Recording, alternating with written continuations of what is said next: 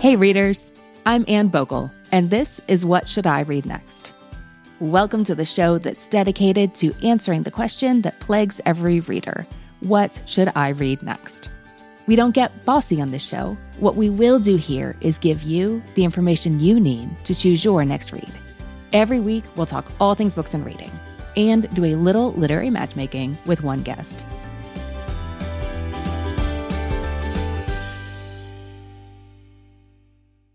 Readers, we have fun stuff coming up right around the corner. Our spring book preview is next week. Our signature events like Spring Book Preview and our annual summer reading guide are some of the things our patrons tell us they love most. We love creating these immersive bookish experiences, not only because I love talking about the books I can't wait for you to read and the books I love and adore, but because it's a tangible way we can say thank you to our patrons for their financial support of our show. We're an independent podcast. That really matters. That helps us keep the lights on, pay us and our team. It's a big deal, and we're grateful. If you would like to join us on January 25th for our spring book preview, there are 3 ways to do that. Join us on Patreon with a monthly or annual pledge, purchase an a la carte ticket. We need you to know that Modern Mrs. Darcy Book Club members are also invited to this event. We always encourage interested readers listening here to join the Patreon community because it's so much more than these special events. You get weekly bonus episodes with me and members of our team, access to special resources like our master book recommendation tracking spreadsheet. We call that our super secret spreadsheet, and connection with a fun community of fellow book lovers. Plus, you get the satisfaction of supporting an independent podcast. Thank you so much. Find out more and get your spring book preview ticket at modernmrsdarcy.com/SBP for spring book preview. That's modernmrsdarcy.com/SBP. Apple Card is the perfect cashback rewards credit card. You earn up to 3% daily cash on every purchase every day. That's 3% on your favorite products at Apple, 2% on all other Apple Card with Apple Pay purchases, and 1% on anything you buy with your titanium Apple Card or virtual card number. Visit apple.co/card calculator to see how much you can earn. Apple Card issued by Goldman Sachs Bank USA, Salt Lake City branch, subject to credit approval. Terms apply. You can live out your MasterChef dreams when you find a professional on Angie to tackle your dream kitchen remodel. Connect with skilled professionals to get all your home projects done well. Inside to outside, repairs to renovations. Get started on the Angie app or visit Angie.com today. You can do this when you Angie that. Today's guest reached out seeking help with a specific reading dilemma. We loved her request here at What Should I Read Next HQ, and we are sure she is not the only one with this on her mind right now. Amy joins me from her Vermont home on 11 acres, where she homeschools her teenager, works as a part-time sustainability consultant, and cares for an eclectic collection of pets. Amy has always loved to read, and she's always struck a good balance between borrowing from her local library and buying the new releases she just cannot wait for. But recently, her family's budget has changed, and for the time being, she's not buying new books. Amy wants to make peace with the situation and find excitement rather than resignation in her reading choices right now, but it's tricky. Amy would love my help today in reframing her reading selections so she doesn't feel like she's missing out when she can't read a new release right away. I have ideas to help her make the most of her library, her own shelf, and her current reading reality, plus a proposed paradigm shift to turn this unplanned for reality into a truly lovely limitation. It's not pie in the sky, it's for real. Let's get to it. Amy, welcome to the show. Thanks. I'm so excited to be here. We've been really looking forward to this conversation. We is myself and our team at What Should I Read Next HQ, who read your submission and went, oh yes, we have to talk about that right at the beginning of the year. So thanks for coming on. I cannot wait to talk books. It's one of my favorite things. That is what we are here for. And that's how you know you're a great fit for this podcast. Amy, let's start by giving the readers a glimpse of who you are. Tell us a little about yourself. I live in rural Vermont. We have maybe just under 12 acres, and I live there with my husband and our kid and our whole pile of animals. We have chickens, we have a cat, we have a toad, we have tree frogs, we have a snake, we have a bearded dragon, a tarantula. Once upon a time, we had bees, and I loved keeping them, but they're very hard to actually keep alive. So we don't have any currently. And I was a sustainability professional for maybe 15 years. And then COVID happened and I took a big step back from that and have been focusing on homeschooling our kid while also doing some part-time consulting on the side. Okay, that sounds like an amazing portrait you painted of your life in Vermont. Another fun thing is that I have played D&D since I was a teenager, and I still have a D&D group that I run. I remember back in the day when we thought D&D wasn't like as cool or mainstream, we used to say we had a dinner club group, quote unquote, but really it was our D&D group. I imagine a whole bunch of listeners just whooped to hear a fellow D&Der. Thank you for sharing that. Now, Amy, tell us a little bit about your reading life. Like a lot of listeners, I think I was an avid reader growing up. I read early. I remember actually when my brother was learning to read, my older brother, I was the annoying little sibling who would sort of poke my head around and read the flashcards for him, and he hated that. But I read early and read avidly, and my entire family was a bunch of readers. And my reading took a bit of a nosedive when my kid was born, which I think a lot of people probably have that experience. And then also I worked through an MBA program and then another part of a graduate program in education. And I was doing other reading, and so wasn't reading as much for fun. But I came across What Should I Read Next? And I can't remember whether it was 2017, 2018, somewhere in there, and started doing a lot of the things that I think helped reignite my long-time passion for reading and finding more time to read and tracking my reading and finding more books that I was really excited about. So since then, I've been reading a lot more and also expanding the different kinds of books that I read as a teenager and as a kid. I read a lot of science fiction and fantasy, and I've been broadening my horizons a lot more since then. Oh, that sounds amazing. And I'm honored that What Should I Read Next could be a part of that. You mentioned in your submission that you have big feelings, or maybe it's big practices surrounding your book tracking. Would you tell me a little about that? Yeah. So I've tried various kinds of tracking, and I think I said I was type A. Like I've tried different pre-made trackers, and I've always came back to having just a notebook and a spreadsheet because I like recording what I like recording in the way that I like recording it. And for the purposes that I like tracking, and that I like tracking some things that I think sometimes aren't in reading trackers. I have an ongoing goal of reading at least half of my books by authors of color or other underrepresented groups. And so I track that. And I also like tracking in more detail where I got recommendations, because I haven't quite figured out yet. I still need to look at the data, but more always. But I definitely have a strong feeling that some recommendation sources work better than others. And so I just like keeping track of that. That's a great thing to be keyed into. Amy, when you sent in your submission, you said that you were facing a current dilemma in your reading life. And I'm really excited about digging into this today because I know it's going to be so relatable to so many readers. Amy, could you tell us about the recent change in your reading life and how it's kind of stymied you? So my family's going through a bit of a financial change, and one of the main things that came out of that is just needing to trim a lot of discretionary spending, I would guess. And being a reader, a significant portion of my personal discretionary spending is on books.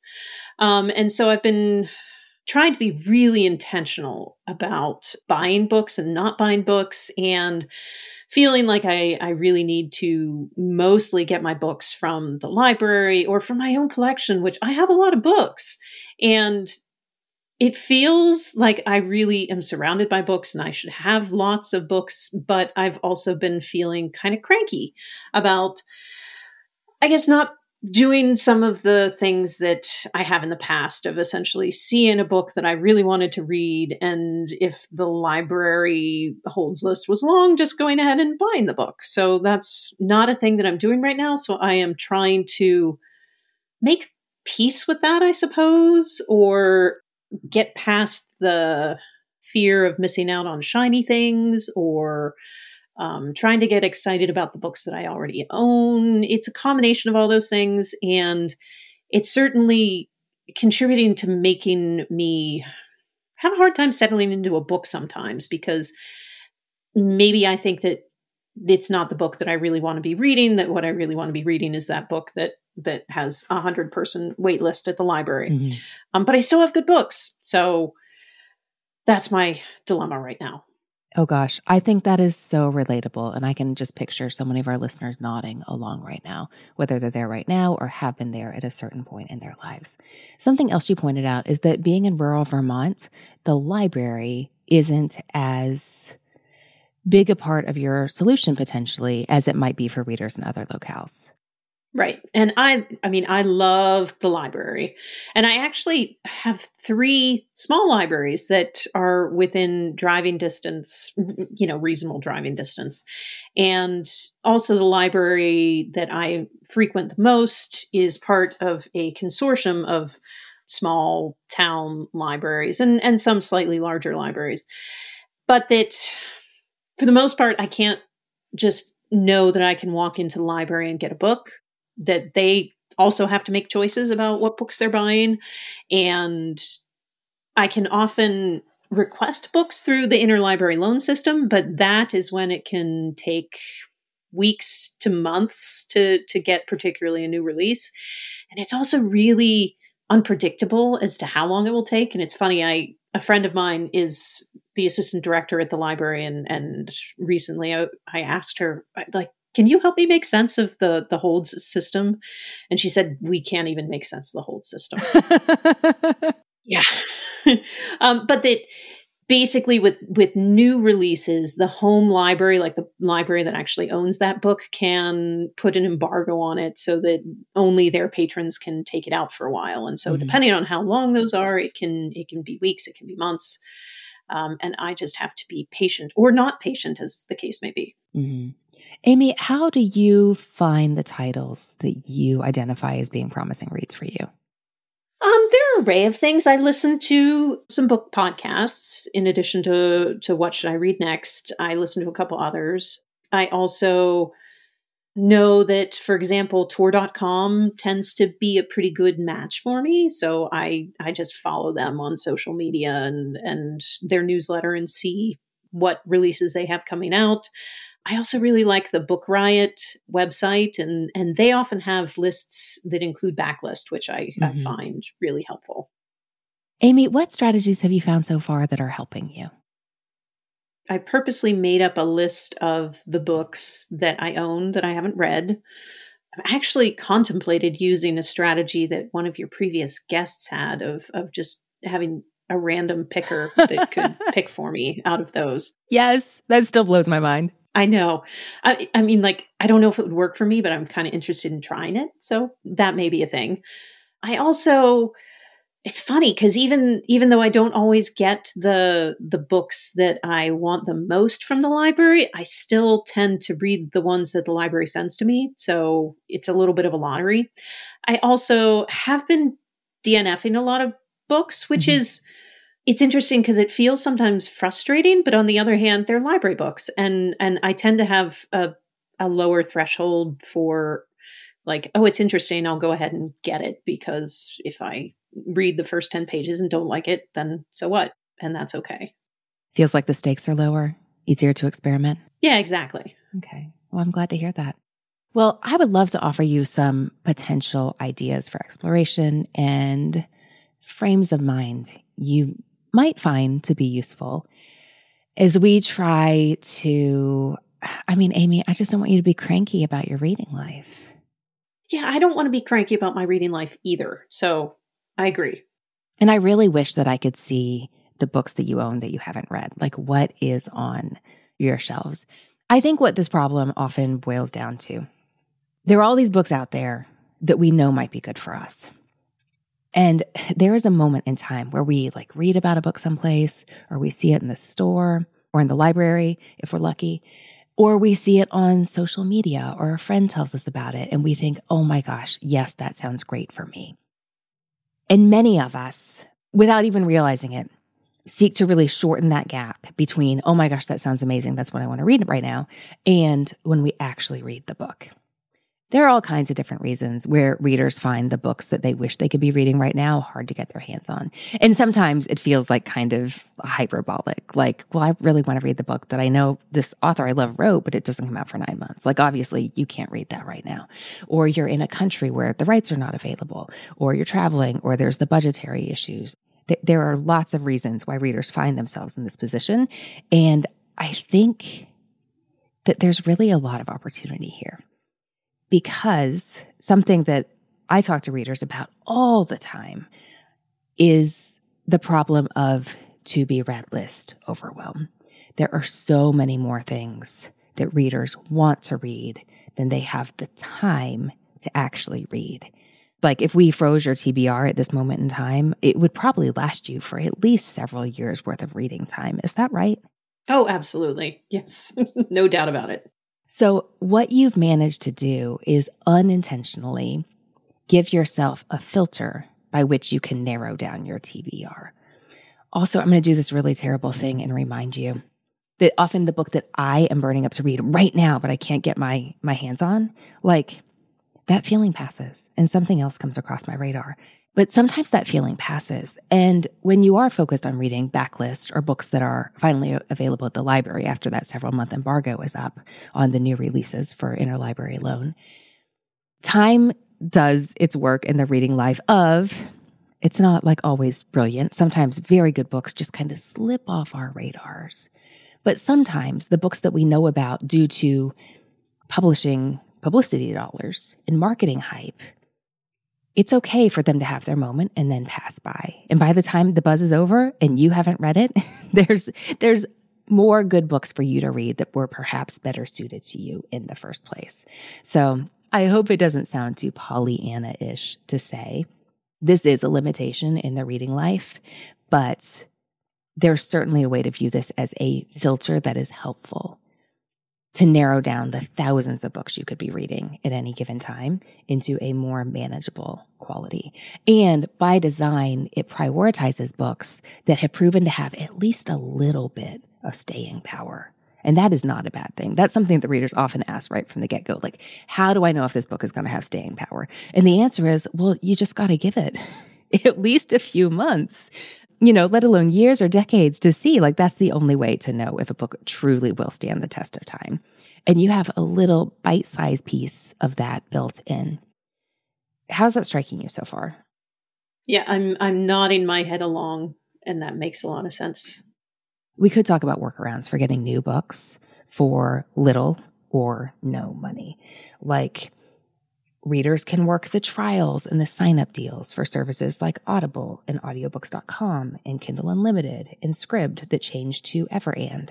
A lot of library systems have Hoopla. If you haven't investigated whether or not your library system has Hoopla, I don't want to get your hopes up, but do that. Just see if they do. They give you a certain number of releases that you can borrow for free every month, and often those are new. You could use LibriVox, which shares books in the public domain that you can listen to for free, or archive.org you can listen and read and even watch for free. On Modern Mrs. Darcy, we've done great ebook deals every day since like 2016, which we don't share free deals, but we do frequently share 99-cent ones or brand new releases for $2.99 because this did not happen 5 years ago. But now new releases often go on sale for $2.99. But instead of trying to hack the system and approaching our conversation in that way, I really want to focus on the benefits of having this filter in place in your reading life. I think that's great because, among other things, having a family financial change is also kind of stressful.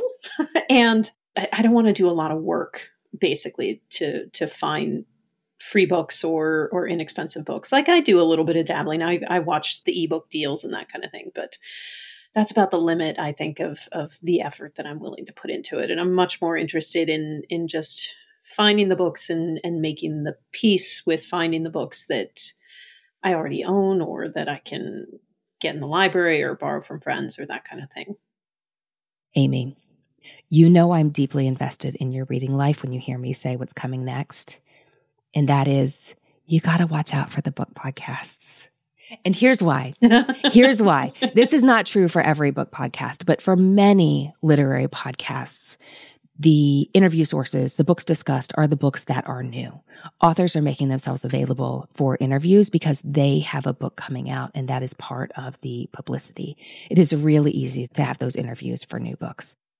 Here on What Should I Read Next, we sometimes seize those interview opportunities to talk to authors with new books. But one of the reasons that we may have our Eric Thomas or Amy Jo Burns on to discuss not just their work, but books in the genre that they write in that they love is so that we can give our readers lots of backlist selections as well, and not just new. So I definitely would not recommend that you hit play immediately on the weekly podcast that says, here's the 42 new books that we want to feature that are coming out today. I don't know that that's going to do any favors for your reading life. And I don't know that you need to change your listening habits at all. Like, that's up to you. But just being aware that that's the conversation that you're potentially walking into, I think could really help you think proactively about, what does this mean for my reading life? To what end am I listening? How do I want to think about reading the titles that sound good from this podcast? Maybe I just want to put them in a little time capsule for 6 months so that embargo can lapse. You can see if you're still interested, and then you can decide if you want to take action. So I feel that's at least worth saying out loud about the literary podcasts. That makes a lot of sense. I read BookPage. Oh, I get that for free at the library, and it is full of new books. Yeah. And how does that go for you? Oh, that's interesting, because I definitely come across some books that I might not otherwise find in BookPage, but they also tend to be new releases, which I can sometimes have difficulties finding. So it's a mixed bag. I mean, all the recommendation sources are a mixed bag. This is making me think of an interesting stat our Modern Mrs. Darcy team brought to my attention. This was actually several years ago, but someone on our team put something on social media and said, oh, hey, this post is a year old. It's like all these amazing books that are brand new for, actually at this point, last summer. But get on that, because the library holds are going to be so much shorter today. And people loved that. Love that. So you could take your BookPage and you can, this is purely a personality thing. If you really like to see what's coming out, if you like to hear authors discuss their work, if you find that helps you gain perspective on your reading life, if you find that helps you, prioritize your interlibrary loan requests, then by all means do that. But you could also put those BookPage magazines in a drawer and pull them out 6 to 12 months after they have been published, when those books are going to be more readily available. Or the libraries could have decided this isn't worth us adding to our collection, either because we've decided that our readers wouldn't perhaps enjoy it, or because our resources don't stretch that far. That's a great thought. And also, all the various summer reading guides and the various seasonal guides, that's a good idea. If I could look at last year's and see what was on it then. I personally do this all the time when I want to be reminded of books that are now backlist that I loved when I first read them. When I'm looking for potential guest recommendations for What Should I Read Next, when it's time to choose Modern Mrs. Darcy Book Club selections, I'm often looking through what did we share in our fall book preview in 2019? And it's interesting to be reminded of both books that I loved and might have forgotten about, and books that I have genuinely forgotten about because they fell out of the general readerly consciousness. Yep. There's no good or bad here, but if you can thoughtfully think about, what does this add to my reading life? How is it affecting me? How does it impact that cranky factor that we really wish to dial down the volume on? I think you can make some choices just structurally in your reading life that could perhaps make you feel more content and satisfied as a reader, and can really set you up to feel like you have abundant choices now instead of limited ones. I love that. Do we need to talk about social media? I feel like even if you were a heavy Instagram user, this is at this point intuitive for readers everywhere. The books you're going to think about are the ones in front of your face. Yeah. And then, I've been consciously dialing back on Instagram for the past year anyway, just because in general it tends to stress me out, and I don't need that right now. Mm-hmm. So that's less of a source of book angst, I guess. For all you listeners for whom it's not a source of book angst, just think about that, please. Amy, I also noticed that you said you found that the works published by Tor.com align really well with your reading tastes. First of all, having seen your favorites, that doesn't surprise me, but can you say more about that? They are a publisher or an imprint. I think they're a publisher who focuses on science fiction and fantasy. And I just noticed over time that, books that I liked, I kept seeing Tor.com. And so I went and just looked at their website because I figured, well, they must have their own ways of getting book information out to people, and signed up for their newsletter. And of course, a lot of what they do send out is the new books that are coming up. But they also do have some, for example, references to series. There was a newsletter recently that had the third in a series, and I read the little blurb on that. And I was like, oh, well, that sounds interesting. Maybe I'll see if I can get the first one because it's been out for a couple years. So that was great. Readers, if you don't know Tor.com, they publish Martha Wells, Mary Robinette Kowal. They do, like you said, Amy, a lot of science fiction and fantasy and really interesting works. I like to keep my eye on Tor.com. And yes, they're an imprint of Tor Publishing Group. Amy, I'd also like to encourage you to think about the inputs you have coming in your reading life. By that, I mean literary podcasts, Book Page Magazine, and also just keying into what Tor.com is putting out. And I would just encourage you to pay attention to where you're finding your book information. Maybe you want to dial down the sources that are putting new books on blast all the time. Maybe you want to also proactively seek out some sources that are sharing older books that you may enjoy reading. And that could look as simple as pulling out your 6-month-old Book Page magazines. You could find a few literary newsletters to subscribe to. There are podcasts and newsletters that do focus solely on old books, whether by that they mean 2 years or 20 or 200 years old. But if you felt like the options you were seeing on a regular basis were books that felt accessible to you right now, and of course, there's no guarantee that the older books are going to be available at the library. And we're going to talk about how we're factoring that in as we make recommendations to you today. But it does sound like it may improve the odds for you. I definitely agree. I think that is a great strategy. And it actually kind of sounds like fun. It really does. I don't want to add more work in finding books, but like doing a little bit of searching for sources and podcasts and newsletters focused on backlist actually sounds pretty cool. You know what? It doesn't have to be work. So if you're sitting down right now, Amy and listeners, going Best New Books 2023, just change your search terms. Best New Books 2018. Easy. Or Best New Books last 10 years. Or they don't have to be the best. They don't have to be anybody's favorites. Great Historical Fantasy 2010s. And get a search that way. The main thing I want to help you do, Amy, is get excited about the books that you may realistically read in the next few months. And I really hope that some of these methods and strategies can help you do that. With all that being said, Amy, can we figure out what you may enjoy reading next? I would love to. Say hello to a new era of mental health care. Cerebral is here to help you achieve your mental wellness goals with professional therapy and medication management support 100% online. You'll experience the all-new Cerebral Way, an innovative approach to mental wellness designed around you. You'll get a personalized treatment plan from a therapist, prescriber, or both in a safe and judgment-free space. Your Cerebral therapist or prescriber will outline a customized plan with clear milestones along the way, so you can get to feeling your best. With Cerebral, you're not alone in your mental health journey. We're here to empower you to live a fulfilling life. So take that first step towards a brighter future and sign up today at Cerebral.com/podcast and use code WONDERY to get 15% off your first month. Offer only valid on monthly plans. Other exclusions may apply. Offer ends July 31st, 2024. See site for details. You know how this works. You're going to tell me 3 books you love, 1 book you don't, and what you've been reading lately, and we'll find some good books for your TBR. Amy, how did you choose these books for today? I chose books that I have read in the last year or two and really enjoyed, and also which held my attention really well and that I didn't have trouble getting into, because being in a stressful time of life, I am having a little bit of a attention problem.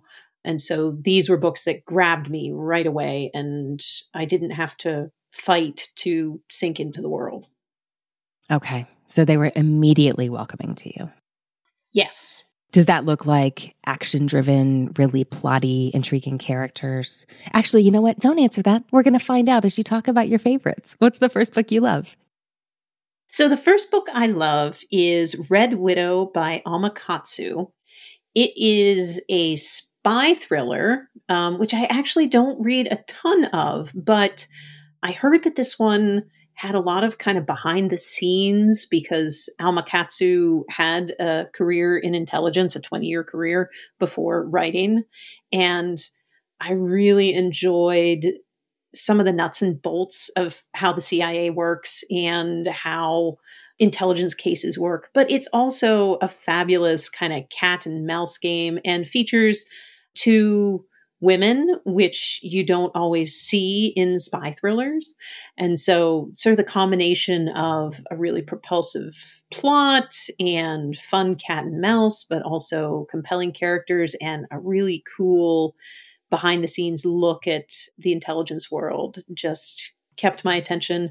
It had a lot of the kinds of twists that you think of in spy thrillers, and I didn't predict them. I have a problem sometimes with figuring out things in mysteries and thrillers, and this was great because every time I thought I had something figured out, there was another layer to it. So the problem is that you're too good at anticipating what's going to happen next. Yes, exactly. Okay, but Alma Katsu kept you on your toes. She really did. I love it. What's the second book you love? So the second book that I love is Shubak Lübeck by Dina Muhammad. And it is a graphic novel in translation from Egyptian, which might make it sound sort of inaccessible, but I like graphic novels for one thing. And the world in this was fascinating, and that it's our world essentially. But the small change is that wishes like genie wishes are real, but they are refined and bottled and bought and sold and regulated, and different religions have different ideas about whether or not people should be using wishes. And she spins out this entire world that is like ours, but different. So the world was really fascinating. But then also, anytime there's a story about wishes, of course, some of what it's thinking about and asking is, well, what do we really need to be happy? And do we know what we need to be happy? And what happens when we get what we think we want? And so this fascinating world and excellent artwork really dug into some deep and interesting questions without feeling heavy.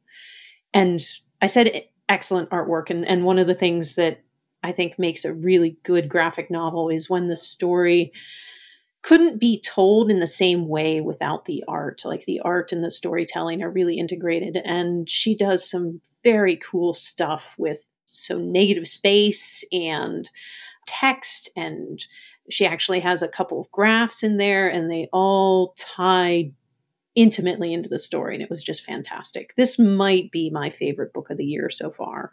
Oh, wow. That is high praise. I have not yet read that one, but anytime a reader says best of the year, that's what makes my ears perk up. I wonder if my library has it, Amy. I'm going to look when I go there later today. Amy, what is the third book on your favorites list? So the third book on my list is Man-Made Monsters by Andrea Rogers. And this, I think, is technically a young adult, but I think it's one of those young adults that has a ton of interest to adults. And the author is Cherokee. And it is a book of interlocking short stories that follows one extended Cherokee family from the 1800s up through sort of the near future. And the structure of this was so cool because each of the stories follows a different member of the family and also features some kind of monster or spooky thing. So think like vampires or werewolves or ghosts or other things that are less defined in popular culture. And it says in the title, man-made monsters, and that some of what is really interesting is that the things that we might think of monsters aren't necessarily the monsters in the story, that sometimes it's really the humans, sort of the standard humans who are the monsters in the story. And so some of the fun was that with each story, I knew that there was going to be something spooky or monstrous, quote unquote, but who it was and whether they were actually the villain, basically, was fascinating. And I read this on paper, and I might recommend that above listening to it, just because there was a family tree in the beginning, which was very helpful considering that it follows the family through 10 generations. And also in the back, there's a little glossary of Cherokee words that are used in the book. So that was very helpful. And there's also some cool art, one piece of art between every short story. I loved how it was a propulsive and fun story that dug into some deep questions about human beings and the ways that we treat people or creatures that we see as other than us or monstrous, essentially. Well, that book wasn't on my radar, and I'm so glad you talked about it today. Now, Amy, tell us about a book that was not a good fit for you. One book that really wasn't a fit for me was Who is Maud Dixon by Alexandra Andrews. Mm-hmm. And I completed this one. Oftentimes when I don't like a book, I don't finish it. But this one, it was propulsive and I wanted to know what happened, but I could not stand the narrator. And that she was a combination of really, I felt naive and also deeply unlikable. And it also had a bit of the problem where I could see a lot of the things happening that I thought the narrator was oblivious to.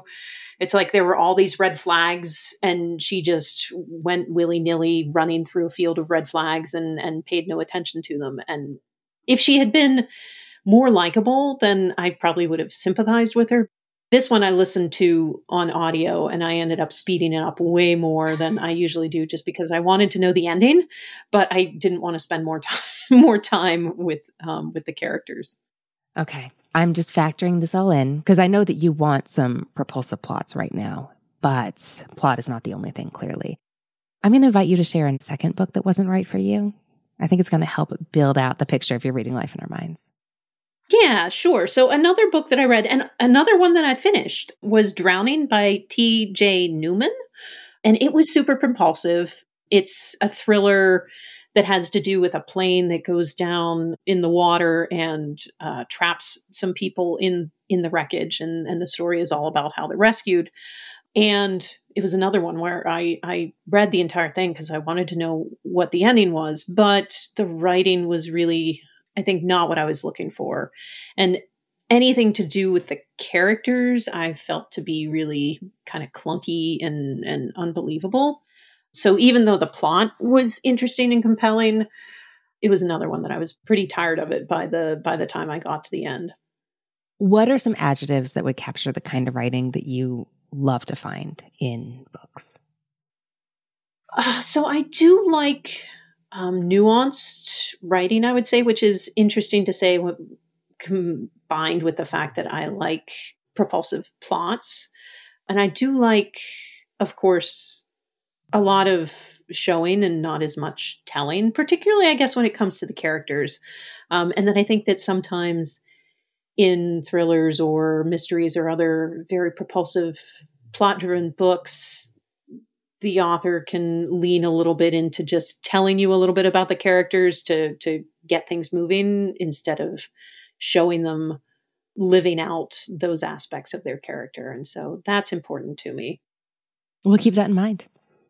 Amy, what have you been reading lately?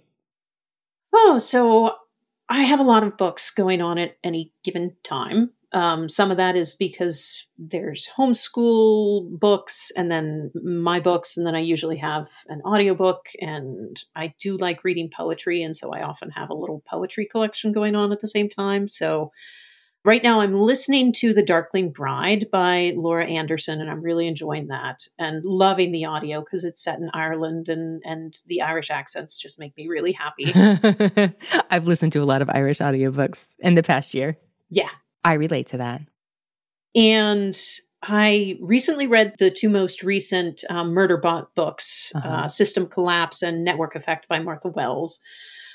And I love those. I love Murderbot in general, and they were a great match for what I'm looking for right now. And then I'm sort of stymied in my poetry collection right now, but that's okay because I just read a poem every now and then. And that one right now is No Matter the Wreckage by Sarah Kay.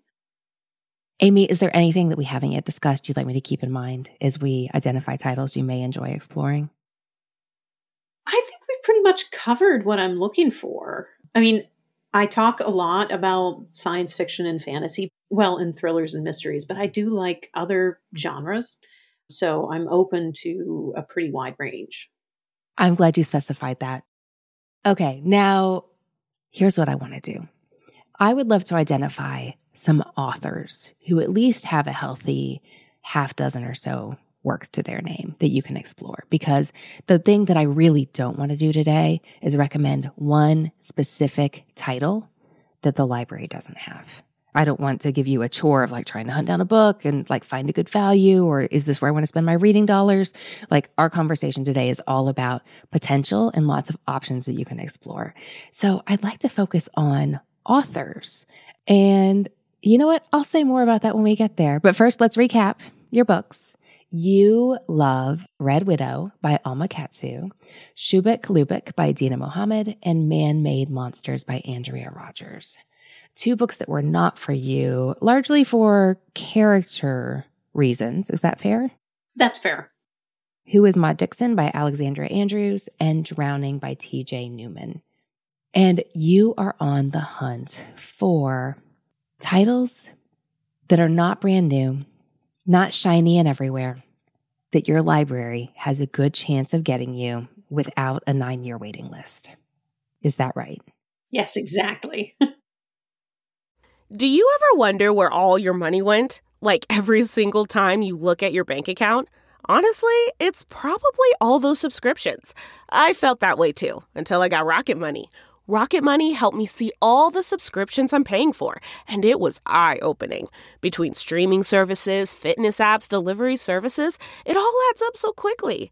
Rocket Money is a personal finance app that finds and cancels your unwanted subscriptions, monitors your spending, and helps lower your bills. Rocket Money has over 5 million users and has helped save its members an average of $720 a year, with over 500 million in canceled subscriptions. Stop wasting money on things you don't use. Cancel your unwanted subscriptions by going to rocketmoney.com/Wondery. That's rocketmoney.com/Wondery. rocketmoney.com/Wondery. Okay, it's time to commit. 2024 is the year for prioritizing yourself. Begin your new smile journey with Byte, and you could start seeing results in just 2 to 3 weeks. Just order your at-home impression kit today for only $14.95 at Byte.com. Byte Clear aligners are doctor-directed and delivered to your door. Treatment costs thousands less than braces. Plus, they offer financing options, accept eligible insurance, and you can pay with your HSA FSA. Get 80% off your impression kit when you use code WONDERY at Byte.com. That's BYTE.com. Start your confidence journey today with Byte. Let's take a look at these authors. Now, we're going to start with one who I'm really pivoting hard off Red Widow here and your love of mysteries and thrillers. And I'm wondering about the author, Daniel Silva. He's the writer of the long-running Gabrielle Allon spy thriller series. Are these works that you have acquainted yourself with? No, I have not heard of him. Well, let's see how these sound. I like these for you because they are definitely popular. He's still writing the series. The last book just came out in July. But they're not flashy. Like, they're not the hottest ticket on Bookstagram right now. And I mean that very much as a good thing. And also, this is really important. They do not have to be read in order. Oh, that is helpful. Yes. So you're not stuck just waiting for book number 4 so you can read the next 16. I'm not necessarily signing you up for 20 books, but I do want you to have room to explore. So the first book was published way back in 2000, and the series has evolved. Like, the newer books focus more on contemporary politics and current global politics, but the early ones focused very much on history. The first book is called The Kill Artist, if you did want to attempt to start on the beginning. The English Assassin is next, then The Confessor. And to give you a feel for like some of the early plot lines, Silva explores Swiss bankers and their secrets. It's about the Swiss looting of art treasures and potential collaboration with the Nazis during World War II, like firmly written in history, thoroughly researched. And something that's really interesting is Daniel Silva has had to write in his acknowledgments and introductions to some of his books, like, hey, I didn't know that was going to happen in my last book. Like, there were some real world events that strongly resembled things I'd written about. That was coincidence. I was very sorry to see it happen. This is purely fiction. This is what's real. This is what I changed. So they do feel very realistic. But the way he addresses geopolitical issues in these spy thrillers is really interesting. Like at the beginning, we have Nazi wartime crimes and the complicity of the Vatican there. He writes about the Palestinian conflict, Black September, the rise of Islamic fundamentalism. The end of the Cold War factors in the emergence of the Russian oligarchs, 9/11, the war on terror, the Arab Spring. Even the IRA has some chapters devoted to it in these books. So I like the idea of giving you a well-written, long-running series that you could dip in and dip out of any time that I think it's likely your library has some or most of the books of. How do those sound? Those sound really great. And that I do like historical fiction. And I like it the most when it's really well researched and, I get that, did that really happen? And go look it up on Google. So these sound great. And also I really appreciate the idea that I don't have to do them in order because I have gotten partway through the Inspector Gamache series and I'm constantly waiting for the next one to be available. Yes, I hear that. That is relatable. I think a fun standalone thriller for you could be Alias Emma by Ava Glass. This is a specific book. It's just over a year old. This is a real page turner. It's set in London. It's now a series. The second book in the series just came out a few months ago, I think in September 2023.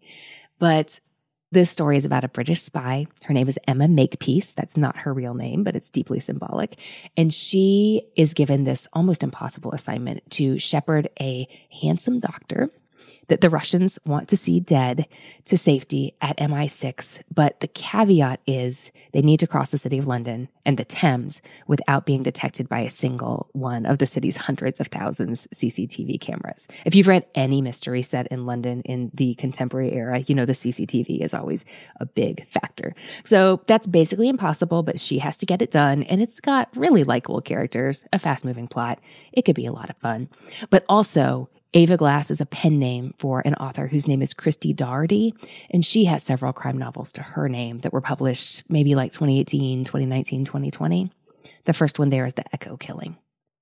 And then let's move on to an author that I would not be surprised you had read because it feels so up your alley. Have you read the works of Silvia Moreno Garcia? Oh, yes. Yes, I really enjoyed Mexican Gothic, though I don't think I've read any of the rest of hers now that I think about it. I think I've read a short story. Well, she has a lot more works, and I'd really like to encourage you to take a look at them. Something that I love about Silvia Moreno Garcia is that she writes in a variety of genres, and all her works also feel like a big mashup of genres. So you get sci-fi and fantasy and horror and noir and gothic, and I think that, horror, you like horror? I think that could be a lot of fun for you. You could cover a lot of ground in one book, but also feel like you're reading lots of different kinds of books, but all from the same author. And I think it's interesting that Moreno Garcia has said that's been kind of hard for her career because that genre switching does make it hard for you to say, oh, well, she's this kind of author. But I'm really glad that she's been able to publish the books that she wants to write. So I'll be honest, I really like her most recent release, Silver Nitrate for You. It came out in July, especially because it has some elements that we've discussed in your favorites, like Shubik Lubik and Man-Made Monsters. Oh, let me tell you a little bit about that one. It's set in 1990s Mexico City.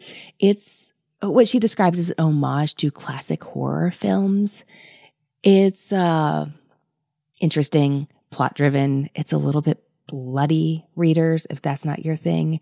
So there's is she a film editor, a sound editor?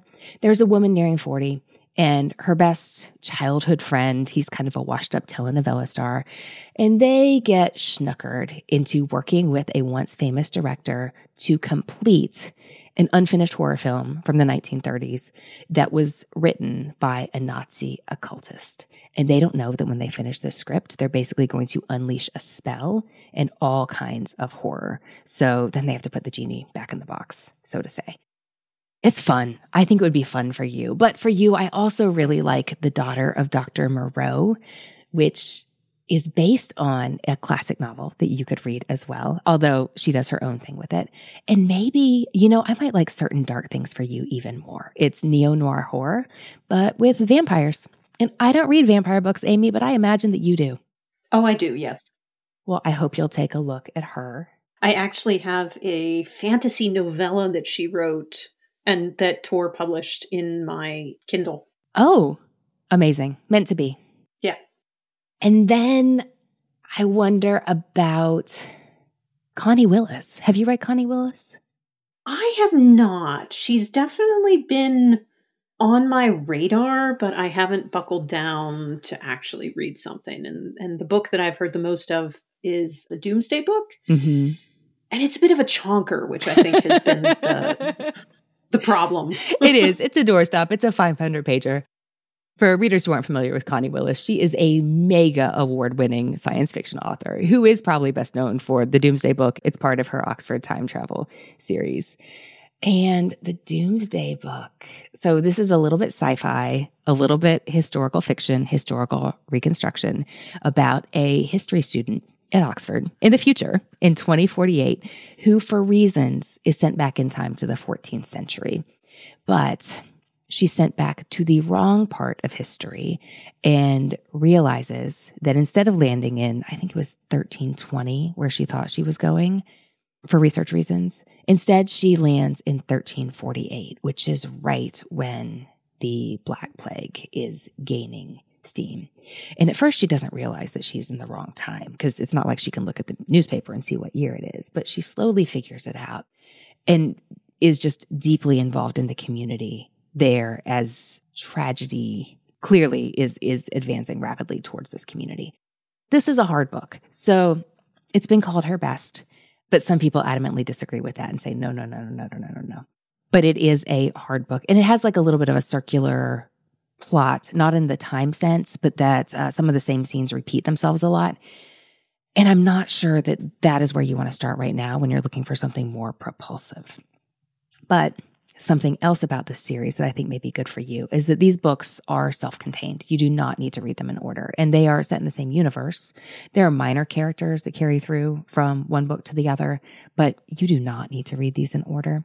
Right now, I wonder if starting with To Say Nothing of the Dog might be good for you. It's the second book in this series, but the tone is very different. This is more lighthearted humor. And I have never read Three Men in a Boat by Jerome K. Jerome, although that has been a guest favorite on What Should I Read Next. But I have heard that To Say Nothing of the Dog is even better if you read that book first, because it's one of Connie Willis's favorites. This book is an homage to that Jerome K. Jerome book, and there's some inside jokes that you'll get if you've read that book first. It's not by any means essential, I hear, but it could be fun. And that's a classic that I bet you can pick up at the library and might actually be in the public domain. So this is similar. It's set in the future, in the 2050s, I think. And there has been a mistake in the past. A historian rescued a cat when he shouldn't have, and it just created this whole situation with the timeline that needs to be remedied. So this poor guy, who is not jet lagged, but time lagged from traveling too much and really just needs to go to the spa and chill out for a month. Instead, he gets sent back to 1889 to rectify the situation with the cat. So now maybe the title is making a little more sense. So this one is more slapstick. I mean, there's stakes here, because unless this situation is fixed, the Nazis are going to win World War II, and nobody wants that. But there's like a lighthearted sense to this book, and it's a little more plot driven that I think may be better suited to you right now. What do you think? You got me at a historian rescued a cat and that screwed up the entire timeline. That's hilarious. That's wonderful. All right. I'm glad to hear it. That's 3, but we have to talk about Stephen Graham Jones, I think. I don't know. Tell me about your relationship with horror. Oh, I like horror.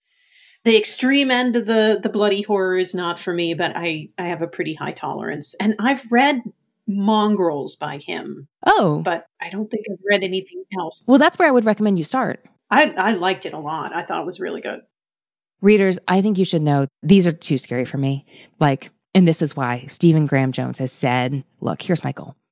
If someone hesitates before turning the living room light off, if they're counting the steps down that dark hall, if they're afraid to get into bed because the monster's under it, then I've done what I am here to do. And I'm not really at a point in my reading life where that sounds like a good time to me, but that's not true for many readers. Many readers really eat that up. So I'm really glad that you read and enjoyed Mongrels. It's a book that he says he's really proud of about, childhood trauma and werewolves who live among us. I think The Only Good Indians would be a good place to go next if you're interested in exploring more, but I don't think there's a wrong choice here.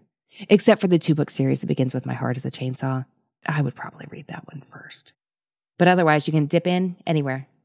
Yeah, I tried The Only Good Indians a couple years ago. And I guess one of my horror triggers is too strong a word, but my horror things is animals having horrible things happen to them. I tend to avoid horror that has that. And so that one I noped out of just because I was like, nope. But I liked Mongrels so much that I'm definitely interested in trying his other stuff. And the wonderful thing about a library is that I can take out some of his books. And if the first chapter has a horror thing that I am not okay with, then I can just try the next one. That sounds great. I'm excited for your options. Now, Amy, can we take a look at your spreadsheet? Yes, absolutely. Okay, so you clued me into the fact that I can look at your TBR and see books owned but not read. So if you hadn't told me that you were also interested in genres beyond science fiction and fantasy and mysteries and thrillers, I might be really surprised by some of the books on here, like Brave the Wild River and My Name is Lucy Barton and Matrix. But now I'm not as surprised. But I'm going to pull out just a few books that I think, oh my gosh, I can totally see why this is on your list. Yes, read that. Can we do that? That sounds fabulous. Okay. Kings of the Wild by Nicholas Eames is a big fantasy book with a big plot that's a little bit silly and a whole lot of fun. I found out about that from What Should I Read Next? I'm so glad it was put in my path. But I'm not you. I think this has a lot in common with your favorites. It's more lighthearted while dealing with some, themes about stuff that matters. I love that for you. It's on my TBR because of What Should I Read Next? And a guest shared it, I think. I'm happy to hear it. I wonder about The Mothers by Britt Bennett for you. I mean, The Vanishing Half was huge. Of course, the library is going to have her debut novel as well. It has a really interesting format. There's a Greek chorus kind of first-person plural element in the story that is the mothers, what we saw, what we think, what we want, that you could find really interesting. You could pick it up, read 20 pages, see if it works for you or not. Ooh, I'm glad to see T. Kingfisher on here. Absolutely. Great pick for you. Yeah, I really enjoy a lot of T. Kingfisher's work. And also the first-person plural narrator I often find really interesting. Like I liked Unlikely Animals, which had that, and We Ride Upon Sticks. Yeah, then definitely The Mothers is the logical next one to pick up. I can't see how The Word Is Passed by Clint Smith without noting how many readers with wildly disparate tastes have found that to be a brilliant nonfiction book. And then let's do one more. Okay, maybe two more. Sleeping Giants, Sylvain Neuvel. Obviously, yes, that sounds good for you.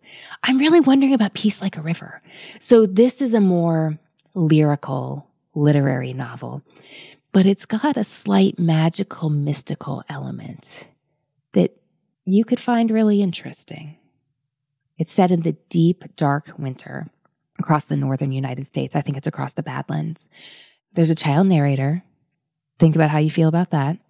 But that is a book that a lot of people say, wow, like that one just really took me by surprise. I didn't know that's what I was longing to read. How did that end up on your list? Do you remember? I think I heard about it on What Should I Read Next? And I'm not a super seasonal reader, but I do like, in particular in the winter, to read wintry books. And we have often a long winter. Oh, and because I can't stop myself, I'd be really interested in hearing what your reading experience with Goodnight Beautiful by Amy Molloy is like. You say you can always see what's coming. Like, I want to know if you see what's coming in that thriller. I'd be very interested in hearing.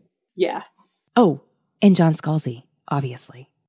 This is really fun. Thank you for sending this. It was fun and useful to put together because it definitely, it was comforting. That was a big part of why I put together the list of books that I own but haven't read, to remind myself that I have lots of good books.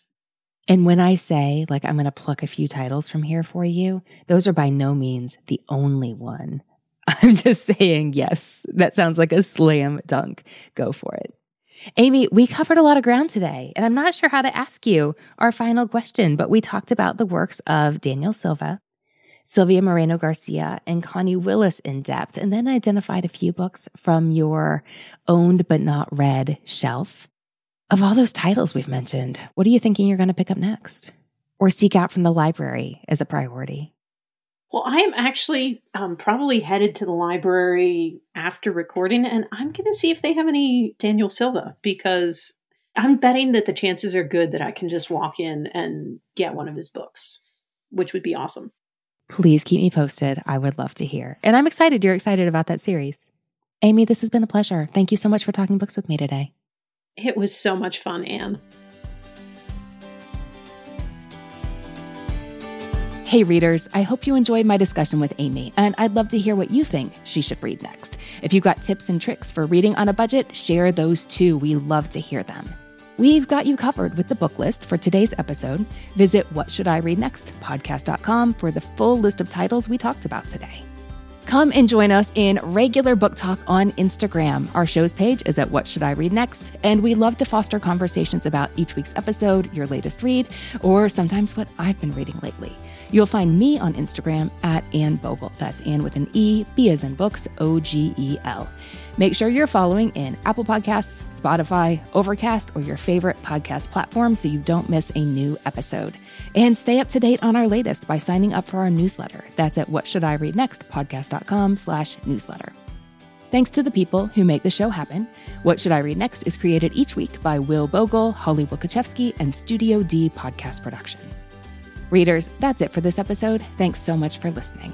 And as Rainer Maria Rilke said, how good it is to be among people who are reading. Happy reading, everyone.